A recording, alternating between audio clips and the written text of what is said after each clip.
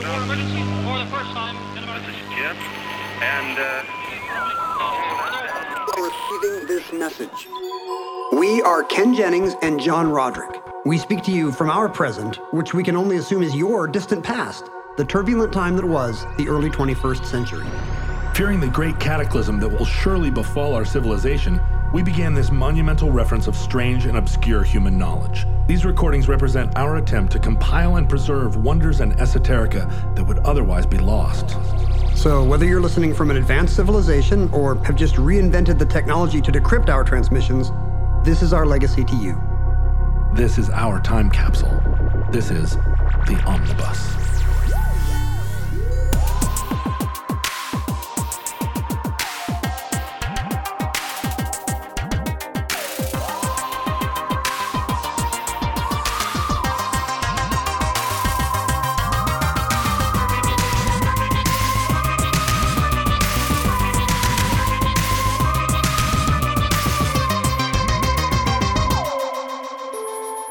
You have accessed entry 1165.AM0408. Certificate number 39656. Sister Cities. There is just one moon and one golden sun, and a smile means friendship to everyone. Though the mountains divide and the oceans are wide, it's a small world after all. Now this is probably millennia in the past to most of our listeners, but John, since you share my era, did you see the news story this week commemorating the 1847 relationship between the Irish and the Choctaw? No. Have you been following the latest in Irish Choctaw Nation relations? No, and it's weird because I have that as a Google search term. But I thought you were going to say you were 164th. It's weird because I have 164th Choctaw ancestry, Ken. And 164th Irish. I am way more than 164th Irish, but sadly not Choctaw. There is there's a large statue in the Irish town of Middletown that kind of looks like a badminton shuttlecock, but it's some kind of feathers sculpted out of what looks to be wire. Right. And it commemorates the gratitude of the Irish people for the Choctaw, who had, in 1847, they heard about the starvations and the deprivations of the potato famine. Having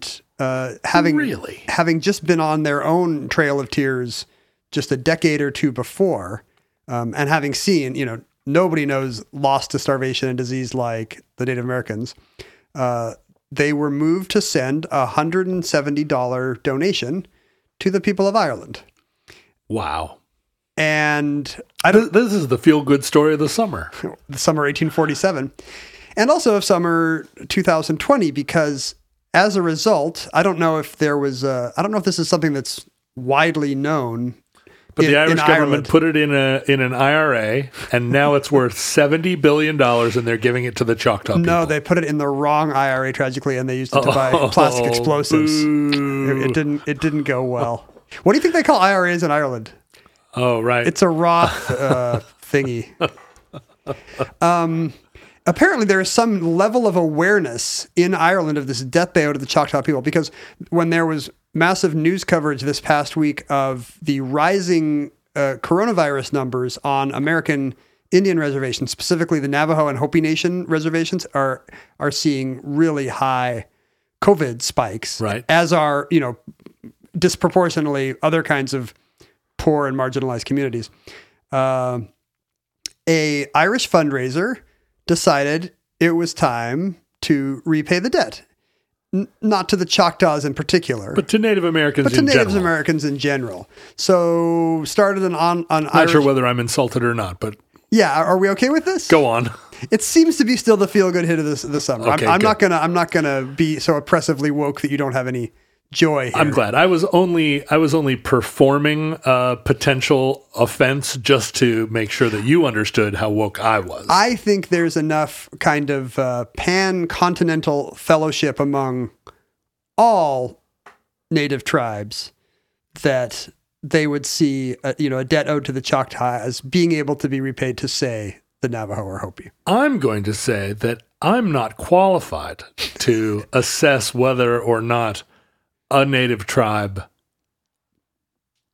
or the native tribes. But will you let Ireland adjudicate this? That's the main question. Are you willing to leave it in the hands of the Irish? I mean, the Irish are an oppressed minority, oppressed particularly by the English, the Yes. ultimate colonizers. Yes. But I am a Welshman, and by comparison, the Irish had it pretty good. Oh. Because there's no Welsh independence. Where's the WRA? That's Yeah. why. You guys didn't blow up enough hotels Yeah. in the 70s. I do not think anybody should be blowing up hotels. I want to just go on the record. So she started a campaign to raise, Who's she? Ethel Branch, an Irish fundraiser. Yeah. In Wait, commemoration Ethel of this, Branch is a person, or Ethel Branch is an Irish, or it's like a fundraising group? I believe Ethel Branch is something you get drunk on. We're from the Ethel Branch. She has raised over $2 million for food and water and medical supplies and so forth to the struggling Hopi and Navajo nations. Irish as a pounds result. or dollars? I have translated it to dollars because the CNN story I'm reading also did so. $2 million. $2 million. And out of this, some kind of historic racial memory that there's, I don't mean racial memory in a creepy Valkyrie way. Right. I mean like a heritage way Right. of remembering this debt and this friendship unlucky friendship between the Irish and Native Americans that was independent of government, but just kind of a private act of fellowship and hands across the sea and so forth. Now, this is wonderful because I often have found in Europe, a lot of countries, not countries, but there are populations of people. What am I trying to say? It's fashionable among certain sets in Europe You're really hedging now. to try to forge some commonality with Native Americans, where, a certain kind of like hippie woke European tries to honor Native Americans by adopting Native American practices in a Belgian context. and it's a very weird and like uncomfortable, tortured, sort of a cultural appropriation that happens. But this sounds like it's a legitimate relationship that predates Sure, 1847. predates independent Ireland, right? And it's nice that it starts with the Choctaw, who Yeah. are like, "Hey, we're normally the down on our luck ones, but you know who needs us right now? The fungally ravaged Irish people." It's pretty great. I think everyone knows the position of this program is that if Europeans are obsessed with indigenous people, they've got reindeer wizards of their own that they could give a leg up to or an antler up to. So the Choctaw are originally from the American Southeast. They're sort of the original inhabitants of Georgia and Florida and Alabama. Later pushed somewhat north and west. Well, pushed across the Mississippi in your aforementioned Trail of Tears. And now live in Oklahoma, Texas, Louisiana. This was a kind of a common feel-good trope, like a news story maybe of our generation of private philanthropic groups, just in kind of a innocence of human spirit and generosity, crossing international borders, culture wars, socio-political borders, to reach out to those in need. It's really the "do the Russians love their children too" thing. Right. The Samantha Smith story that we discussed on Omnibus is a good example. Even though it's the height of the Cold War and Reagan is at the height of his evil empire rhetoric, young Samantha Smith writes to the Soviet leaders to ask, "Hey, why do you guys want to have a nuclear war?" And who it's Gorbachev? Andropov, I think. Says, "No, little girl. No, Russia does not want war. What is crazy about moose? It's bad for Russia to Moose have and war. squirrel does not want the Russian To have war that is nuclear." Oh. And this is not uncommon trope in the news that the individual acts of friendship and brotherhood could and should exist between nations sometimes despite their governments. So did the Choctaw wrap this money in a letter written in Esperanto? Yeah, I think so. That's the common language between Ireland and the Choctaw people. Specifically, the most common way we see this operating in the last century of human history, in our time, futurelings, is on a city basis. Humans in our era often live in concentrated urban environments known as cities, which do have their own municipal governments, Hives. but really very little, generally little autonomy in their local provinces, prefectures, or nations. Cities fill potholes, but they can't run debts. Yeah, it's so funny the way cities have limitations put on their ability to tax, on their ability to make law. Cities do have those powers, but really truncated by legislatures. And very little, we don't think of cities as having diplomatic powers, and yet they do. There are municipal relations that exist between cities in a way that kind of bypasses the normal channels you would go through with national governments and embassies and so forth. And let's talk about one of them, the Sister City program. My Uncle Al was an ambassador for the city of Seattle. Wait, what? In the 1950s, but he was somewhat of a goodwill ambassador. This is like how Ginger Spice was an ambassador for UNESCO. Right. He didn't actually... did he serve in another city? Is there a little bit of soil in Chattanooga, Tennessee that is actually Seattle? No, I think he went places with a sash, and he would wear a sash and maybe break champagne bottles on things, or he shook a lot of hands, my Uncle Al. What if every Costco through like some kind of diplomatic immunity was Seattle soil? Wow. No matter where it was. Or any porch with an Amazon package sitting on it. Anytime I stepped into a Costco anywhere in the world, I no longer had to invite anyone into my home for dinner. Right. You could be chilly with those around you. Smile at everyone nicely and then keep walking. I mean, nowadays you'd have a mask on, so you wouldn't even have to smile. The origin of this kind of city to city diplomacy that your uncle, you said, was such a fine example. Great uncle. Where did he represent Seattle? In Seattle. He was the ambassador of Seattle to Seattle. He was a Seattle city councilman, so he did it here. But it was how could you be an ambassador in the city where you live? Because he I think his first job was to welcome returning servicemen home from World War II and then the Korean War. And then, Century 21 Seattle World's Fair was originally his conception. Right. Al Rochester. Is the same. And so during that period when people from all around the world were coming to Seattle, Al, in his sash, I don't know, greeted them at the port? Well, one would say that they were the ambassadors. Surely he is the... right. What? I feel like a goodwill State ambassador, Department? it's a pretty wiggly, pretty soft definition if you push on it too hard. That's true. He got to go to expos and Disneyland. There you go. The idea of cities creating relationships like these goes back further than you would think. In the year 396 AD. This is earlier than I thought. This moose is larger than I thought. I don't know what your great uncle was up to.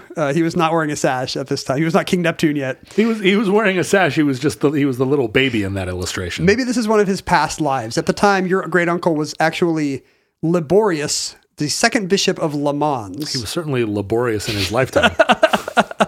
I didn't even think about this. This guy's name is Liborius, but he does sound like he's a bit of a headache. Yeah. He lives in Gaul, modern day France, but then the Roman province of Gaul. He was the bishop of the city of Le Mans in what is today northern France, north central France, for 49 years. Whoa! Nice work if you can get it. And an eternity back then. And then he died and was buried in Le Mans. And of course, back then, when your bishop of 49 years dies, that's an important part of the cathedral. His tomb is a real destination. Right. People might pilgrimage to it. You might even be beatified or sainted. And that's in fact what happened to Bishop Liborius of Le Mans. He was canonized shortly thereafter for miraculous things that had happened both in his lifetime and healings that had happened at his tomb. Relics were being very important to the church back then. You got to have the bone of this guy, the finger bone of somebody good is much the same way a dad would take a photo of that and pointed out to kids who could read the placard just fine. Sure. Or, and my dad would just take a finger bone. He would just take it? Just taking finger bones right and left. You should see his collection of finger bones. Oh, both right and left. He was ambidextrous Yeah, that's right. at taking finger bones. That's right. He was a stickler for balance, right? Back then, people believed they could actually be healed by the finger bone of whoever. And the lame shall walk. Which makes it all the more remarkable about 450 years later, when a problem develops 500 miles away from Le Mans in the city of Paderborn, Germany. Oh, I've been to Paderborn. Oh, you have? I've been to Le Mans, too. I have been through Le Mans, never been to Paderborn. Paderborn was bombed heavily. So Yes, it was. The lovely cathedral does not have any of the lovely stained glass that's original. But at the time, Paderborn had a thriving Christian community, but they did not have a saint of their own. There was no patron bishop that had been canonized. And that's a bummer for a big, A bishopric. Bishopric, Except like doesn't have a Paderborn. bishop. A diocese. So Paderborn's very close to the bishopric of Munster and would have been like feeling that Munster pressure. Sure. That fat Munster pressure. Because this is all Charlemagne's Germany. And right? there's it is Charlemagne. It's Charlemagne's time. It's exactly contemporaneous with Charlemagne. He is still the Holy Roman Emperor. And there's no professional sports to make for cities to compete with. So I assume there was a lot of competing via things like religious relics. Oh, sure. Right. Because that's what's going to bring people to town. That's what's going to stimulate the economy, like the finger of St. Laborius. Right. Instead of injecting money into the economy, you could inject finger bones back then. So Pope Leo III and Charlemagne feel bad for the city of Paderborn, which is without a saint. And that's when the city of Le Mans makes a remarkable gesture, and they offer to dig up Laborius from his grave. What now? Keep some of his relics in a tomb there, but send the body 500 miles east-northeast to Paderborn and donate their saint. Because here's the thing about Le Mans. They have another better saint. Their diocese was founded by Julian of Le Mans, who was the first Christian to preach there. And he did some really good miracles. He pounded a stick into the ground and fresh water came out during a time of drought. Sure, he's a top saint. So they've got those sweet Julian finger bones, and they can afford to give up their B saint, Laborius of Le Mans. So why are they giving it to Paderborn and not Bielefeld or Dortmund or whatever, whoever else? Like what's Paderborn got? Yeah, Paderborn's, and they're not getting anything in exchange. This is, as the story goes, this is a love bond of lasting brotherhood that just comes from nothing but the goodness of their hearts. It's one of those things. Somebody got married to somebody's sister, and the two towns. I mean, they were smaller towns. And then. and possibly we know that Leo III and Charlemagne are in on this exchange. They're in on this donation. So maybe there is some political pressure. But the point is that the town of Paderborn really feels a deep debt of gratitude, much as the Irish apparently still are so happy for that $170 they got from the Choctaw Nation. I wish I'd known this. I wish I'd known this when I was in Paderborn. Do you think it would have come up a lot at the bar? I would have looked for signs of it. You could look for a peacock. The peacock is the symbol of St. Laborius because, as the story goes, as the procession wound its way 500 miles from Le Mans to Paderborn, it was miraculously led by a peacock. Or you could look for the other sign of St. Laborius, which is 3 pebbles sitting on a book. The pebbles are probably related to the fact that there's a lot of limestone in the water in the Paderborn area. And as a result, people tended to get a lot of gallstones in the Paderborn area. And so you'd think St. Laborius would be the patron saint of getting gallstones, but no, he's the patron saint of healing gallstones. Right. Because people would come to his tomb to seek relief for their painful pebble-related problems. So from that time, from the year 835 on, Paderborn had this feeling of gratitude for the generosity of Le Mans, and there was actually, it was a warm relationship of friendship and brotherhood and cultural exchange that persisted despite the fact that Europe was fractured in many different ways over the millennium ahead. This is so bonkers to me. Le Mans and Paderborn. It's pretty random. I cannot think of two places that I would not put together in any way, shape, or form. But doesn't it remind you today of seeing in some Seattle park a little plaque to the effect that this is our sister city of Tashkent Uzbekistan. Yes. And you wonder why the hell Seattle and Tashkent, Uzbekistan have to have any relationship at all, much less a plaque in this park. It's so funny because I just always assumed that this was some kind of chamber of commerce, like International Rotary Club. You know, the Rotary Club is always looking for reasons to give somebody a medal. And this just feels like, it always felt like a Rotary Club thing. It kind of is. What we're looking for, I think these are some 20th century found antecedents of brotherly love between cities that justifies our Chamber of Commerce I see. tradition. But there's a little more to it than that because there's other cases through history. After World War I, for example, the town of Cayley in West Yorkshire adopted Poix du Nord, France, a tiny little town that had been just reduced to rubble. And I don't know, there must have been a soldier coming home or something that suggested this as a target for philanthropy. But this tiny Yorkshire town raised 200,000 francs and built a red brick community center called the Cayley Hall, which is still found in tiny Poix du Nord, France. And that also seems a little self-serving. It's got their name in it. They didn't have to call it Cayley Hall. Whenever I'm out in the forest and I see some Eagle Scout project where some Eagle Scout has built a little something and their name is on it in letters that are just slightly too big, I'm like, is this an Eagle Scout project or did you just build a little memorial to yourself? It may be that 16-year-old boys are not the most likely demographic to appreciate anonymous good works. Well, except in past time, right? Boy Scout projects in the 50s, 60s, 70s, 80s.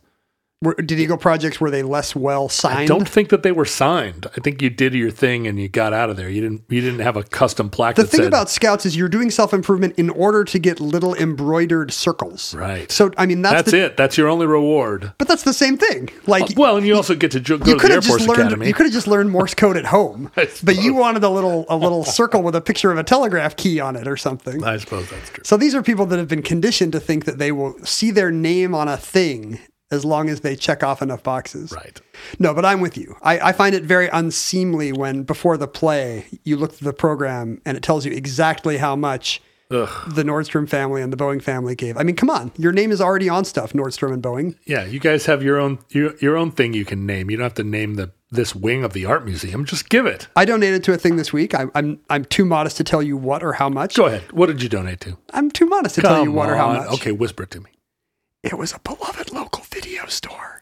Oh, I know you love that, but that's self-interest. You just want that store to stay open.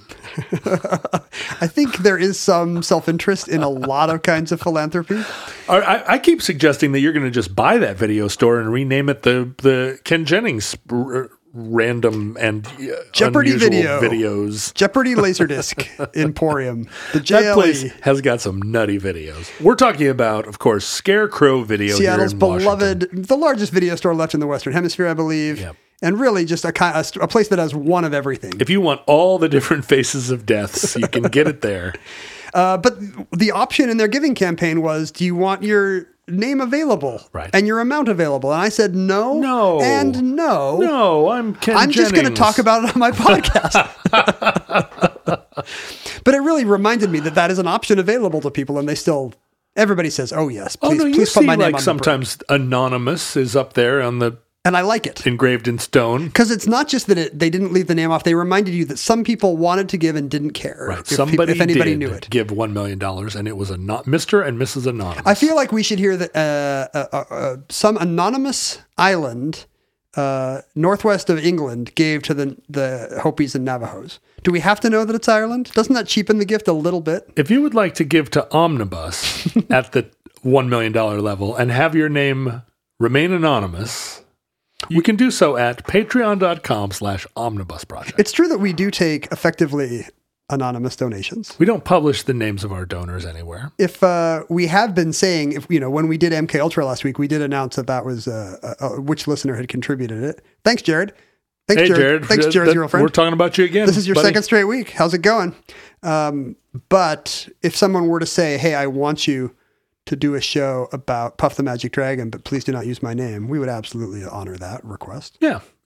Well, wait, are we talking about the cartoon character in song, or are we talking about the AAC 130 gunship. There's armament called the Puff the Magic Dragon. Yeah. Is it the Puff the Magic Dragon? No, it's called Puff the Magic Dragon. Maybe I'll do a show on it. I mean, I can't do too many airplane shows. No, the fans just get too happy. there's too much listener excitement when you go to Jane's too often. The tradition of sister cities does not get to America until 1931, when on a very informal level, Toledo, Ohio opens relations with, do you want to guess? Tashkent, Kazakhstan. Toledo, Spain. Oh, of course. Through the coincidence of their name, there has been a few kind of, over the years, kind of quasi-diplomatic overtures. Toledo's so famous for its steel. Right. So they sent some swords which hang in the town hall or whatever in Toledo, Ohio. There have been a kind of exchange student types of things in the early 20th century where their kids came here to learn English for the summer. We sent our Spanish club from Toledo High over there. Boy, can you imagine? To eat tapas. I've always thought about this, like some kid from Toledo, Ohio gets to go to Toledo, Spain, and then there's some Spanish kid that ends up in Toledo, Ohio. Like, oh. Yeah, I think it's very wait a telling minute. that the name of the civic group is the Community on Relations with Toledo, Spain. Right. Even though there are members of this committee on both sides of the Atlantic, the name of the committee is Relations with Toledo, Spain, because nobody wants relations with Toledo, Ohio. Well, there's so many opportunities for that in that case, right? New York would have a sister city in England called York. Sure. Philadelphia New Haven. was the ancient name of, I think, Amman, Jordan. Oh, Amman of course. Jordan was once Philadelphia, Middle East. And you could be sister cities with Delphos. Sure. Right. Memphis. Memphis, I mean, right? a lot of in these Egypt? are ruined cities. Memphis, Egypt is a ruin now. So there wouldn't be a whole lot of parades or you couldn't have a pancake dinner or anything like that. Are there sister cities even within America? Like, is Des Moines, Iowa, sister cities with Des Moines, Washington? They are always international. Right. And this is because, these are just kind of some isolated cases of, communities reaching out and doing a fun thing. In Toledo's case, because of an accident of nomenclature. Can you imagine if you're a student from Moscow and you end up in Moscow, Idaho? Like, wait a minute. The movement becomes a movement after World War II. Sort of United Nations is the popular And song. Europe has just been not just blasted to hell, but just divided. And the idea is we need to rebuild Europe. We need to rebuild these connections. And sometimes the relationships are ones of sympathy from damage inflicted by the war. For example, very early, almost immediately after the war ends, Coventry, England, and Stalingrad form a partnership, and they have something in common, which is getting blown to hell by Nazi Germany. And that's kind of what they have in common. It's like siblings of an abusive parent or something. So they're trying to bridge across a Cold War gap, but using their common experience as victims of Nazis. They have a common enemy. And it doesn't take long before this extends to kind of an olive branch across the World War II national enmities. In 1947, Reading, England, forms the first partnership of its kind with a German city, Dusseldorf. Right. So Dusseldorf and Reading agree to let bygones be bygones and show a good example of brotherhood by becoming partners. Now, these are not called sister cities in Europe. Dusseldorf got the worst of that relationship, I think, in terms of which got bombed into smithereens more. Yeah, I mean, there's not a lot of exciting English options to be partnered with outside of London. Well, Reading's got that great music festival. Oh, yeah. At the time, though, in 1947? No. But they knew it would. Yeah. Yeah, you're right. Like, hey, if this place ever has a music festival, we're going to be in on the ground floor. So it's not called sister cities. No, in Europe, this phenomenon is almost always called twinning. Yeah. I've heard that. Because if you drive into any place on the A whatever in England, it'll tell you, welcome to Dorchester, right. Twinned with, like twin is a verb, twinned with Bergen, Norway, and Palermo, Italy, and... Well, now you're talking about triplets. You're not Yes. a twin. Well, you're twinned with each of them individually, but you'd think that would make you octuplets or whatever. Right. That's a good point. Because if Dusseldorf, Yeah, it's not commutative. it's not commutative, Or associative, right? I guess. Your twin is not also the twin of your twin's Transitive. twin. It's not transitive. The twinning. twin of my twin is my twinemy. Right. No, you're right. These are individual two-way relationships. Which seems in both weird, cases. right? Once you started like a web, why not? Well, especially if you keep the twin metaphor, Right? right? Keep it going, man.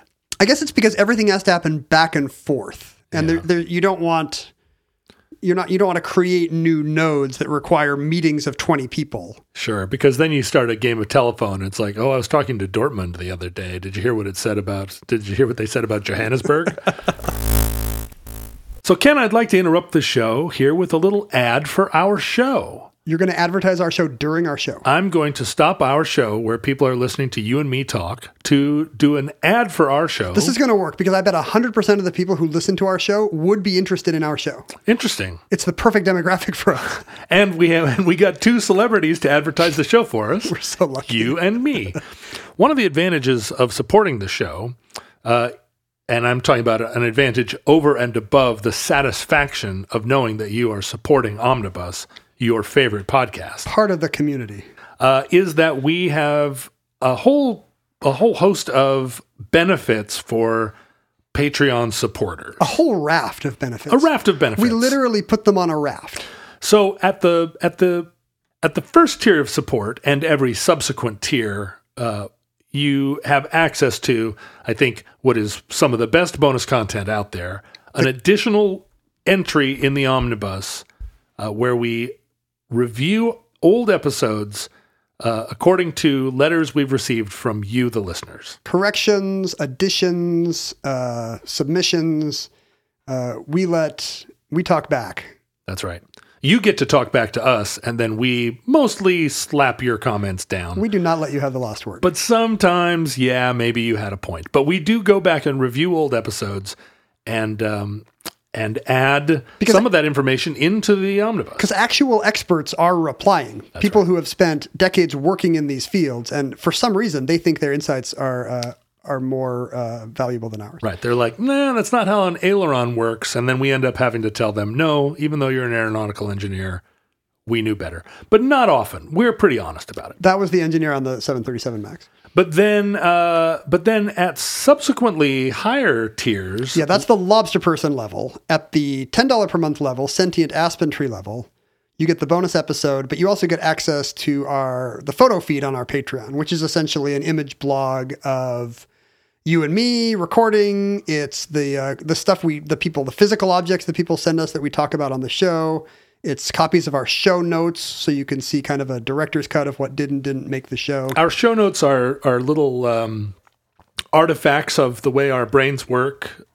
Ken's show notes are meticulously written in spookily small handwriting, such that that suggest maybe he is Weird graph paper they haven't Yeah. sold since like 1989 at a Japanese department store. It's that octagonal graph paper for doing dungeons, and then mine are often written on the back of grocery store receipts, scrawled illegibly in leaky pens. John's may have his checking account number on the back, so that's a unannounced perk.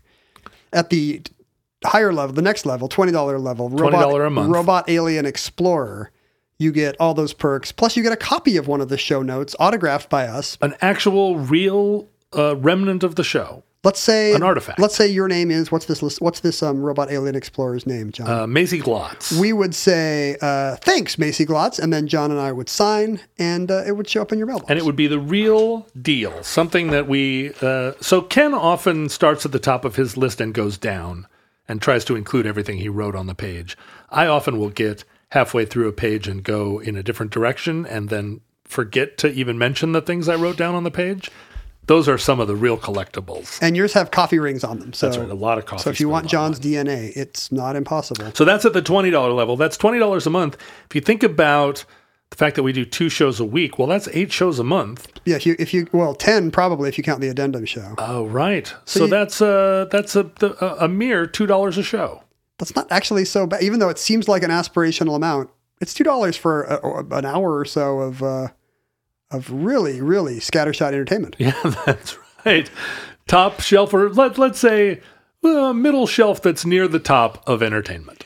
If for some reason you have disposable income and you value the Omnibus community to such a degree that you would like to pay more than the market value for Omnibus, you're welcome to do that at our $50 a month Washing Bear tier. We super, super adore you. And what does the Washing Bear tier get? All the other stuff, plus they get to choose the topic of a show. Now, my next show is going to be one chosen by one of our Washing Bear listeners. And we will credit him or her. And you just made John read up on something you were into for like an hour. He's like your slave now. It's super exciting because when people send us good ideas, it's always very obvious to one of us that the show was meant for us to do. At the $100 level, the Omniversal Hypercoral level. Come on, Omniversal Hypercoral. I mean, this is going to have to be something pretty good because High five to you. This is somebody who loves Omnibus enough to drop, their Starbucks budget, their monthly Starbucks budget on a podcast that others are not paying $100 for. We love you. I mean, this is $10 an episode. And they get still less than you'd pay to go to the movies. They get all of the above prizes. They get the bonus episode. They get all the images in the photo feed. They get a copy of autographed show notes. They get to suggest a show. But they also, we've been doing video chats with our donors at this level. We've been hanging out with them. Super fun, even though it's completely antithetical to what we would normally do. And totally up to you. We can talk about whatever we want. Maybe you have questions. We had a great experience with a donor in Denver. Oh no, Detroit. One of the D towns. Dallas. And the donor, actually, it was his girlfriend that got him the subscription, and then his friend came on the call. Seemed like the friend was kind of into it. Yeah, the friend kind of dominated the conversation. The donor seemed like be annoyed at his girlfriend for putting him in this position, but it seems like sort of annoyed at his friend. In the end, everybody had fun. Yeah, good time. So that is those are the options available to you if you have the wherewithal right now to support Omnibus. Thank you so much to those of you who are supporting the show. We appreciate it very much. And now, back to the show featuring Ken Jennings and John Roderick. Love those guys. An organization called the Council of European Municipalities actually starts up in 1951 with the aim of promoting these kinds of relationships. And it leads to a boom in twinning, or jumelage, as it's called in France. In most European languages, it literally means a twin relationship. But it's not always a financial. It quickly goes away from someone, a wealthier town building a community center in a ravaged war-torn town. The twin relationship implies a kind of parity. Right. They're siblings. It's no longer I'm reaching down to help you the way a lot of these earlier cases were. Le Mans and Paderborn, Cayley and Poix de Nord. Really, it's like we are going to create bonds, peer type bonds in every aspect of our relationship. Our businesses, our residents will visit each other as tourists, but our businesses will create relationships that'll lead to networking, that'll lead to economic growth. There's a lot of, in a lot of ways, the modern European Union, is a result of the Council of European Municipalities trying to create these pan-European relationships. The hell you from say? The bottom up.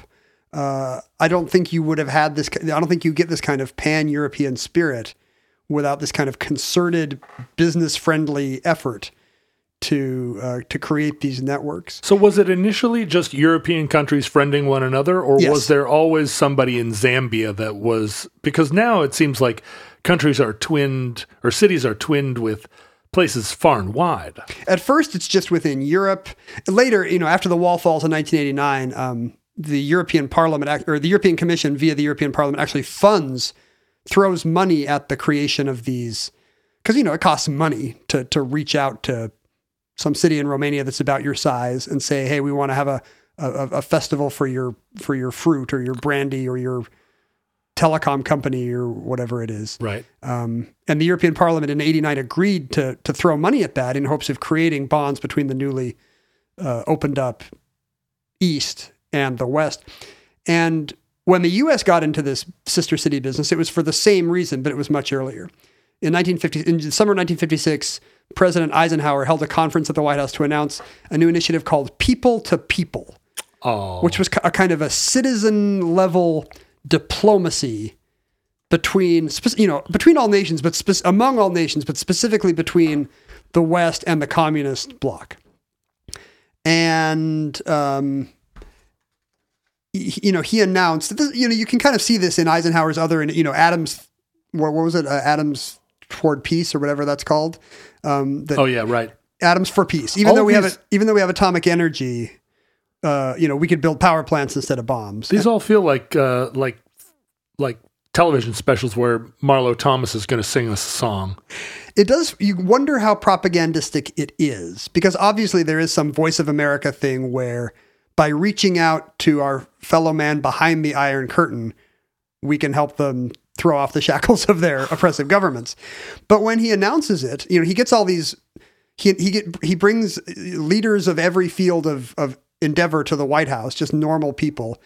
And this being America, they're all, it's not Einstein and Faulkner. It's a bunch of business leaders in different fields. And for all I know, big Eisenhower donors. I don't know. Really, looking at the list, the only one I recognize is former Omnibus fixture cartoonist Al Capp. Hey, Al Capp. Who is brought in to recognize what is then one of the biggest sectors of the American economy, newspaper cartooning.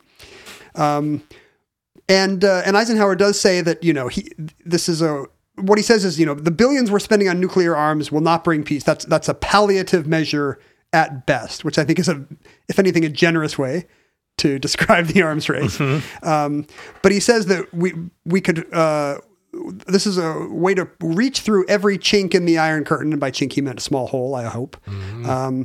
But in his speech, he says he hopes what he could do is bring the family of Russia that is laboring to better the lot of their children, as humans do the world over, closer into our circle, to show how we do it, and then to sit down between us to say, now, how do we improve the lot of both of us?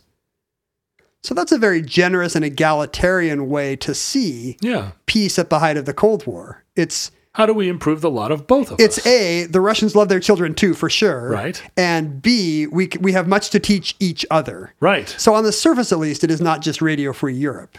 It's really, it seems more benevolent than that. And I'm sure, the Defense Department and the intelligence community is for this as well, for their own reasons. But, improve the lot of both of us. There's always that angle to American Cold War talk that will slip a little line like that in. And what it really means is, how do we get you to be more capitalist and see the advantages of mutual... Yeah, when you say mutual good, what you're really saying is through capitalism. Right, mutual good. Wouldn't you also like a beautiful new blender? There is no question that this fills many American foreign policy aims, but it's couched in kind of a starry-eyed utopian language. And specifically, it's not going to be us, the government, doing it. It's going to be regular Joes like Al Capp, right? Reaching out to their contacts all over the world, an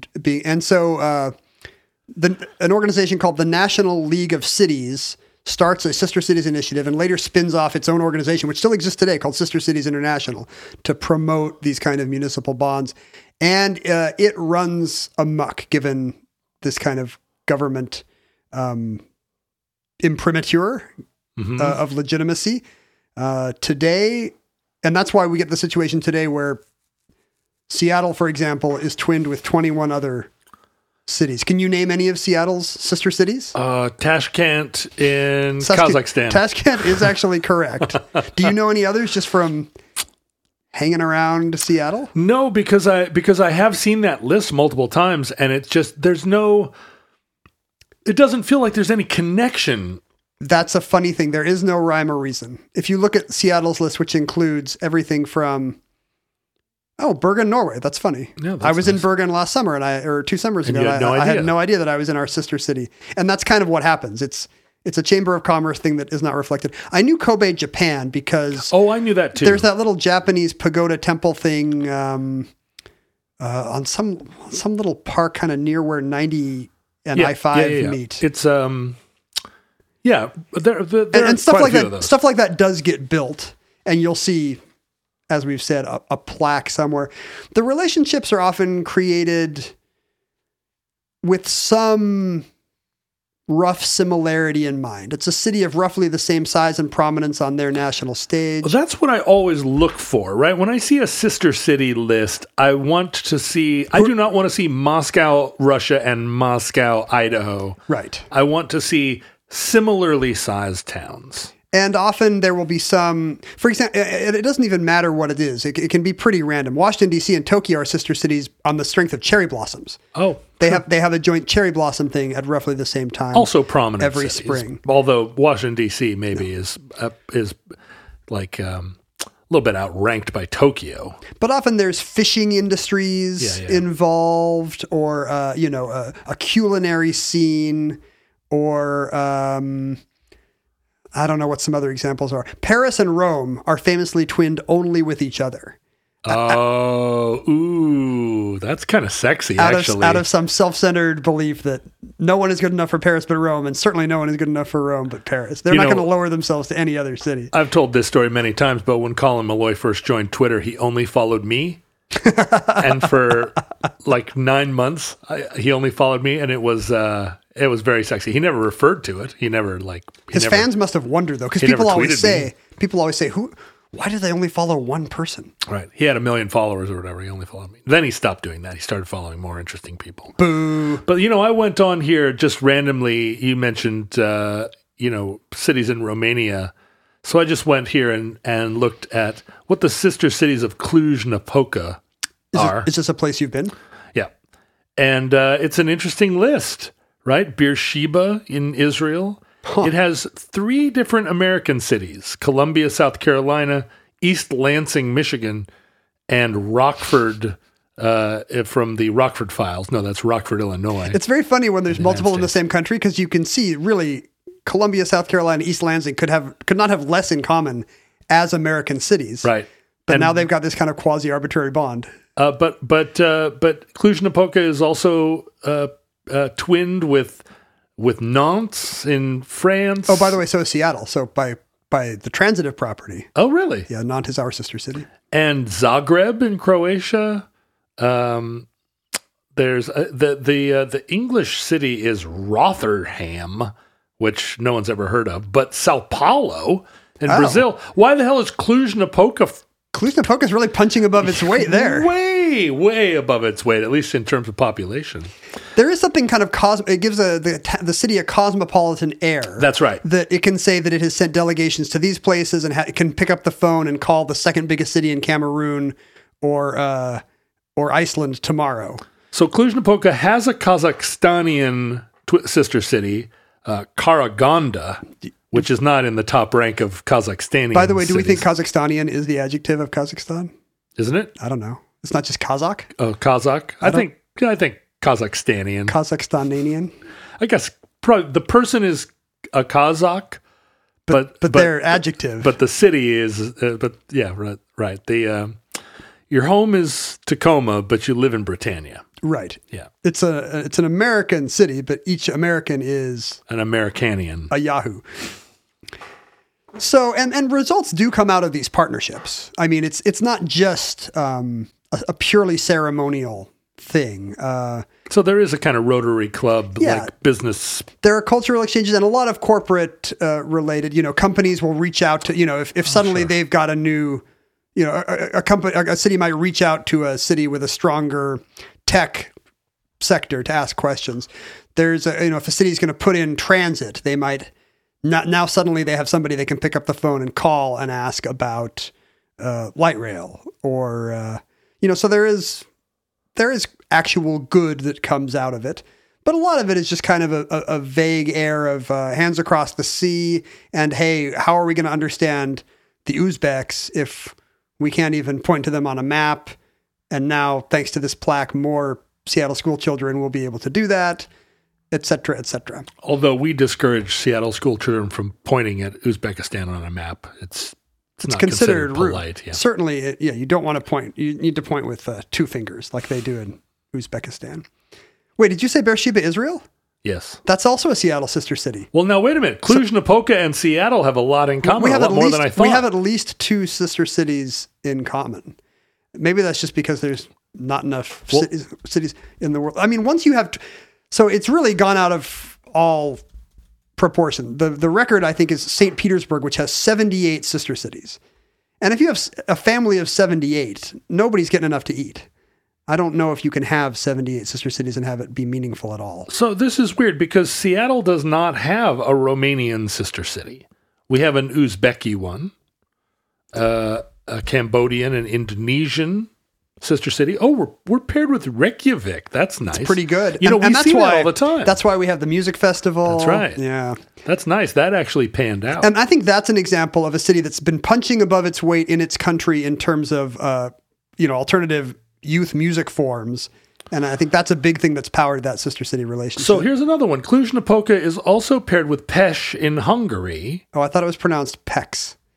I thought Hungary could flex its pecs. No, you're right. It's Pest for sure. And apparently here, according to the Seattle.gov website, there's a Seattle Pest Sister City Association.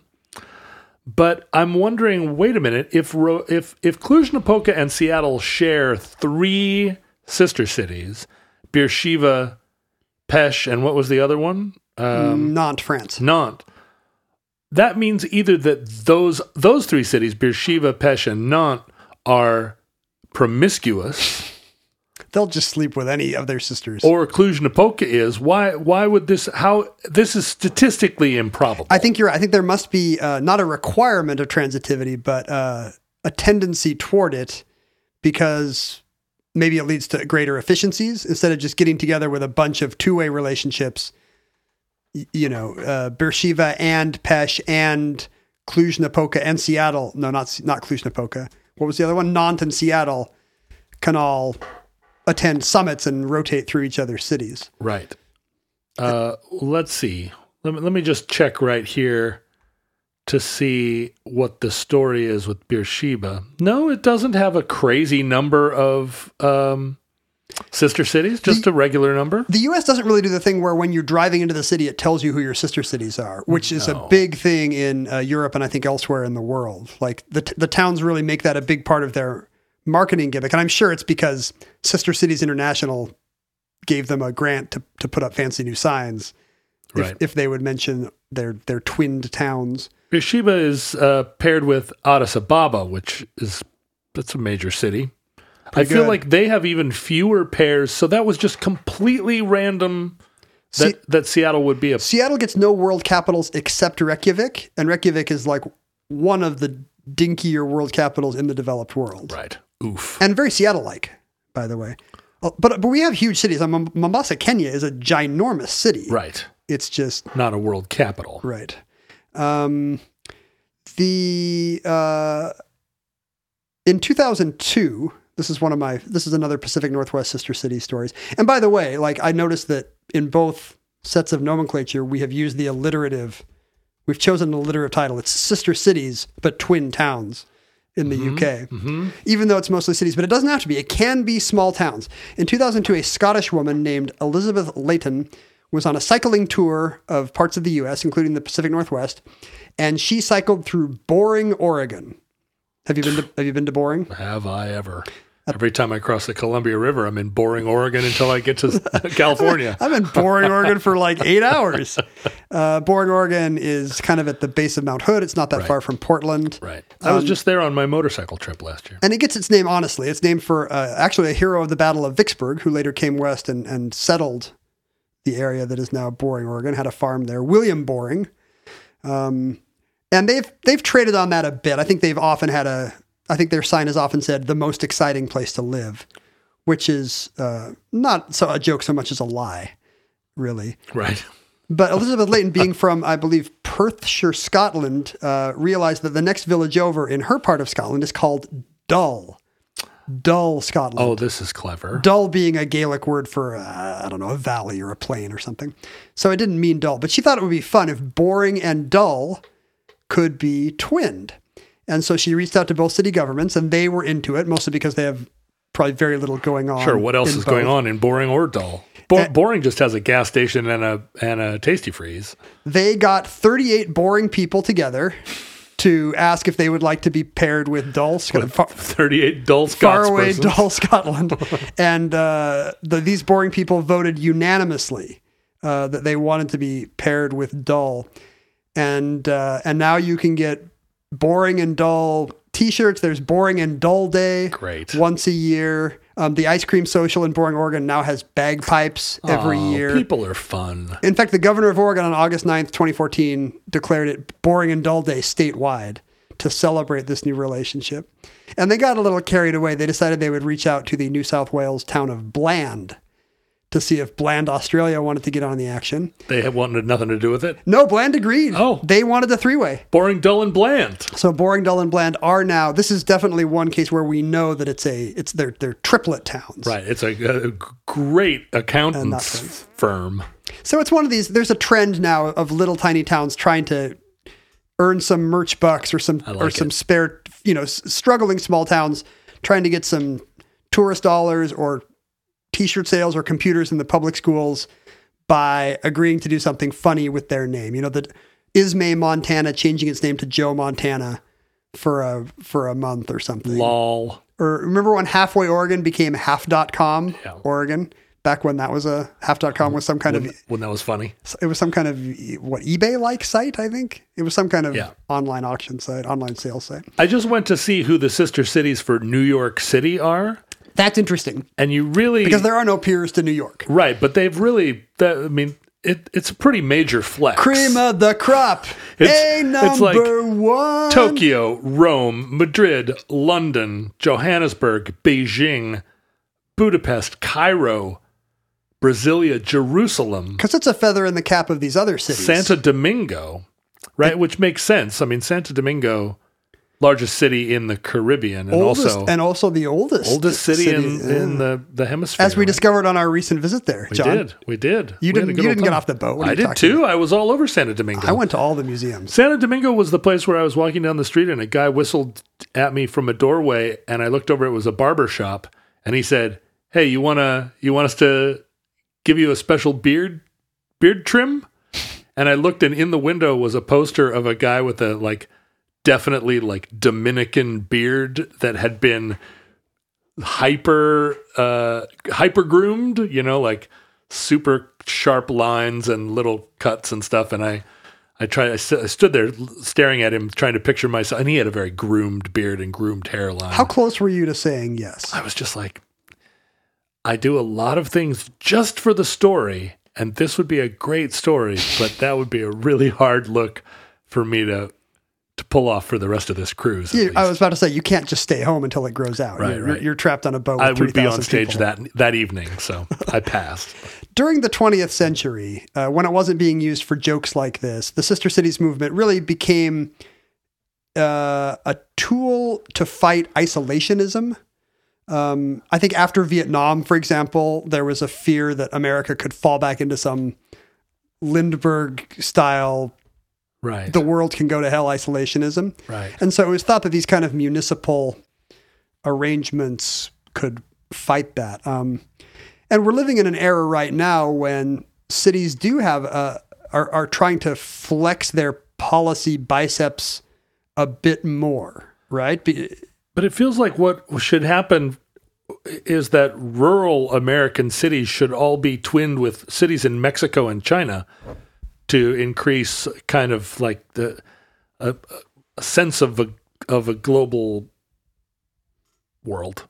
I guess global world is a little redundant, but like Atlanta doesn't need any not more. to our flat earth listeners. Atlanta doesn't need any more sister cities, but Montgomery, Alabama might. Yeah, I mean, let's take a medium-sized city in some red state. Pick a city. Montgomery, Alabama. Montgomery, Alabama. It is the state capital, right? Right. I know a lot of nice people from Montgomery. This is not a slur against the South. It's probably a college town, right? I don't maybe think of it as being a college town. I'm just wondering if it's a little more cosmopolitan than other cities its size. According to the internet, the only relationship I can find is with Pietrasanta, Italy. And that seems like that's going to be a slightly post-World War II thing. Yeah, well, and just, I mean, the fact that they're even communicating with Catholics makes it seem like a lot of diversity there. Papists? So Montgomery only has one sister city, and it's in Italy. That's what I'm saying. Montgomery, Alabama, should have a sister city in Mexico. Oh, and it didn't happen until 2009. So maybe there is a lot of resistance in kind of the less cosmopolitan, what we think of as the less cosmopolitan parts of America to these international relations. Let's pick another city that we think of as Well, it can be a Midwestern try city. Decatur, Georgia. Oh, you want to stay in the South? Well, and then we'll do Sioux City, Iowa. Decatur, Georgia has at least 3 sister cities. Oddly enough, 2 appear to be in Burkina Faso, Africa. The other being Trujillo, Peru, which is, I don't even know if that's in the 5 biggest cities well, I guess Decatur's not in the 5 biggest cities in America, last time I heard. So Sioux Falls has 2 sister cities. One of them is Potsdam. Pretty good. And one of them is Newry in Ireland. So again, like no connection to and no developing world, no Asian or African right or and South American or Latin American cities. It feels like the utility of sister cities, at least in a modern context, would be to get the Chamber of Commerce of your Midwestern or Southern or small town Western town, to get them to welcome some delegates from somewhere actually elsewhere in the world to like at least have that one handshake on the front page of the paper. I mean, yeah, if you're going to build goodwill, I don't think there was that much bad will between Sioux Falls. Where were you looking at? Sioux City, Iowa? Yeah. There wasn't that much bad will between Sioux City, Iowa and Newry, Ireland. I mean, weren't any misunderstandings to correct there. Whereas a relationship with, an Asian or Latin American city might be different. So just checking here in rural Washington, the city of Wenatchee is twinned with Misawa, Japan. So, I mean, Wenatchee doesn't have another sister city, it doesn't seem, but what is Yakima? Yakima will have more. Yakima had better have one in Mexico, or I'm gonna start a fight. Well, I'm guessing these Pacific Rim bonds. Like, I'm not surprised by Wenatchee and a Japanese city. Oh, and look at this! Yakima's only sister city is in Mexico, Morelia, Mexico. There does have to be some kind of coincidental relationship that makes somebody pick up the phone the first time. Yeah, right. Somebody's got to have a in-law somewhere, or a friend who came, an exchange student who came and, really lit a fire under somebody. Oh, no, this is interesting. Yakima has one active sister city relationship. Is that interesting? But 3 dormant ones. Oh, so they're still on the books, but nobody's actually paying the dues or doing anything. Yakima is paired at some point in its history with, let's see, Itayanagi, Japan, Keelung in Taiwan, and Derbent in Russia. Wow. But long ago went dormant, weirdly. So I'm thinking more broadly about the trend today of cities standing up to state, in the U.S., standing up to state and even federal governments and saying, for example, not complying with immigration enforcement. Or, states do this too with environmental regulations, but cities are starting to try their hand at it as well.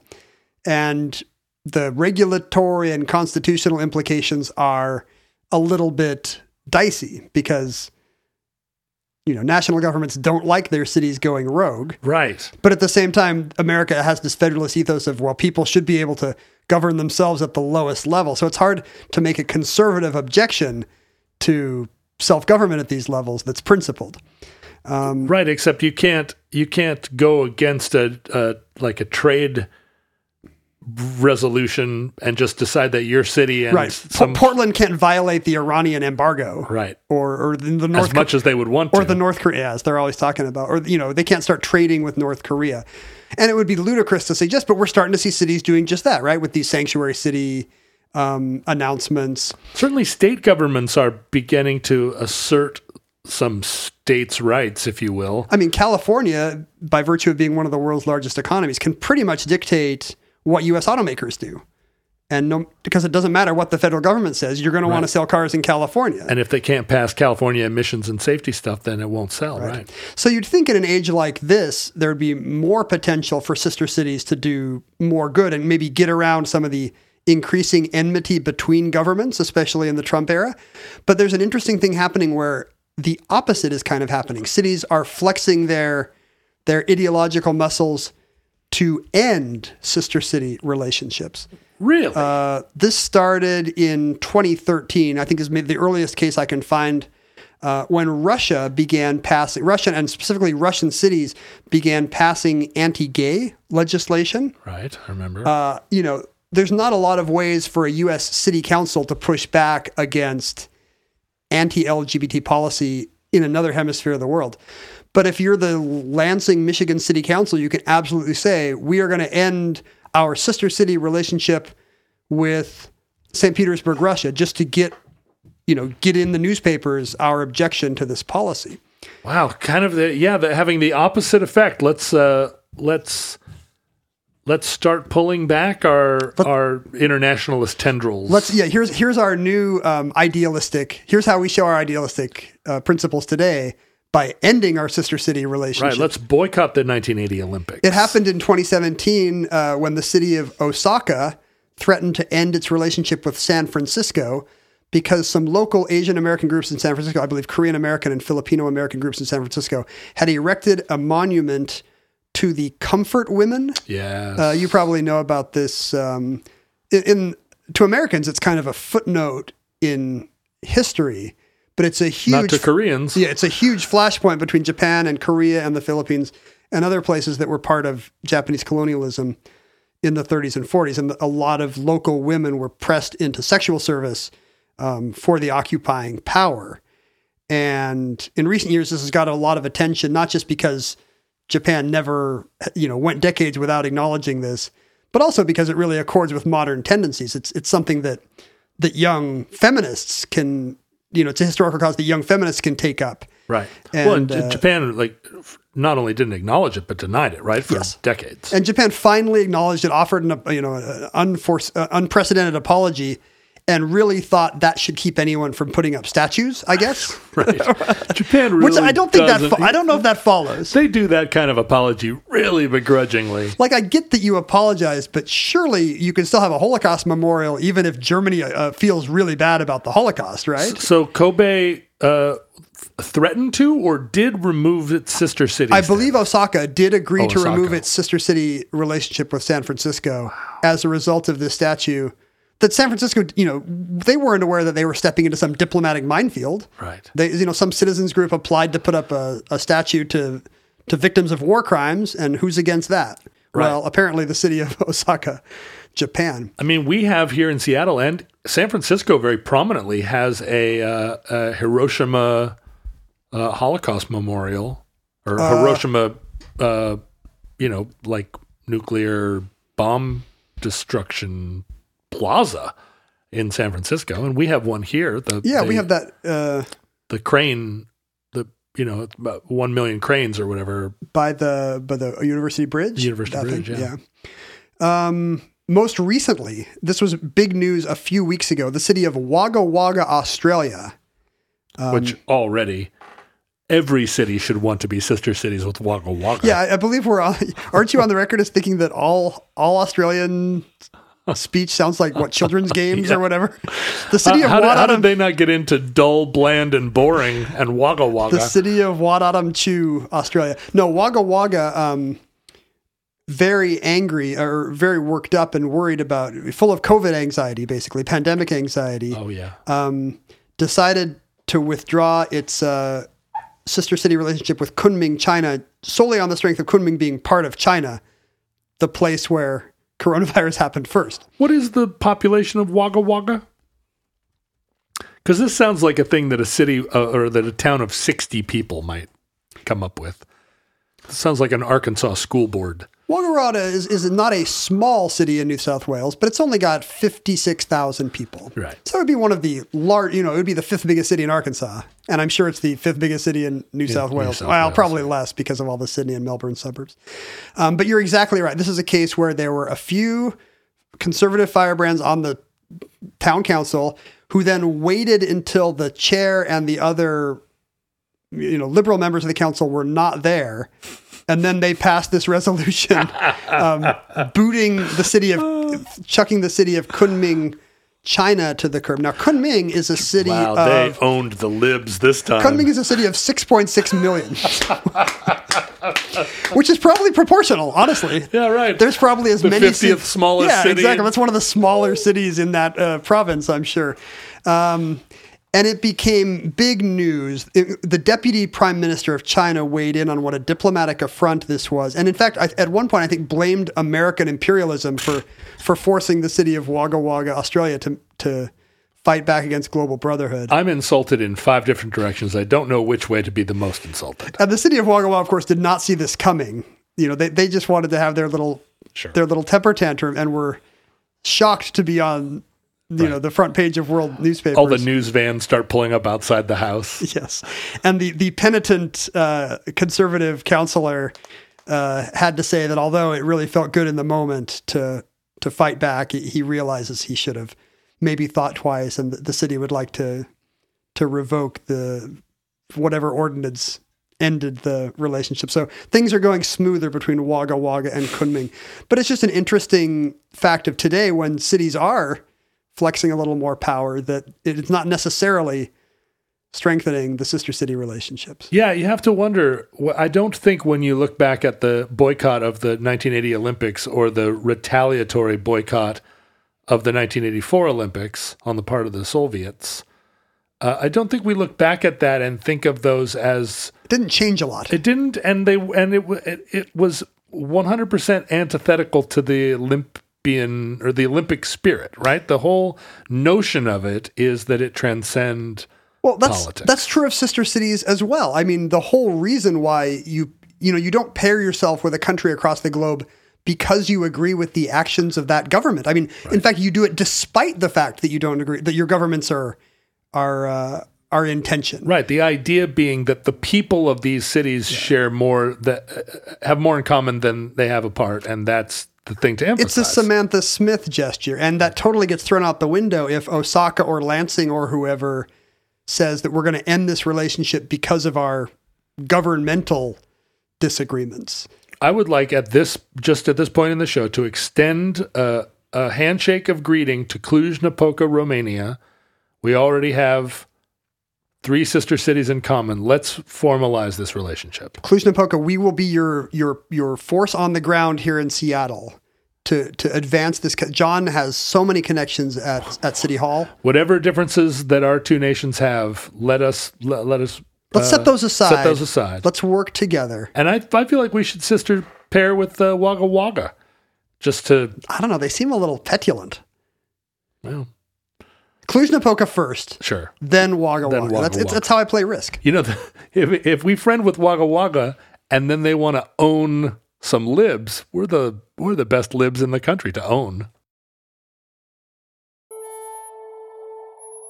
And that concludes Sister Cities. Entry 1165.AM0408.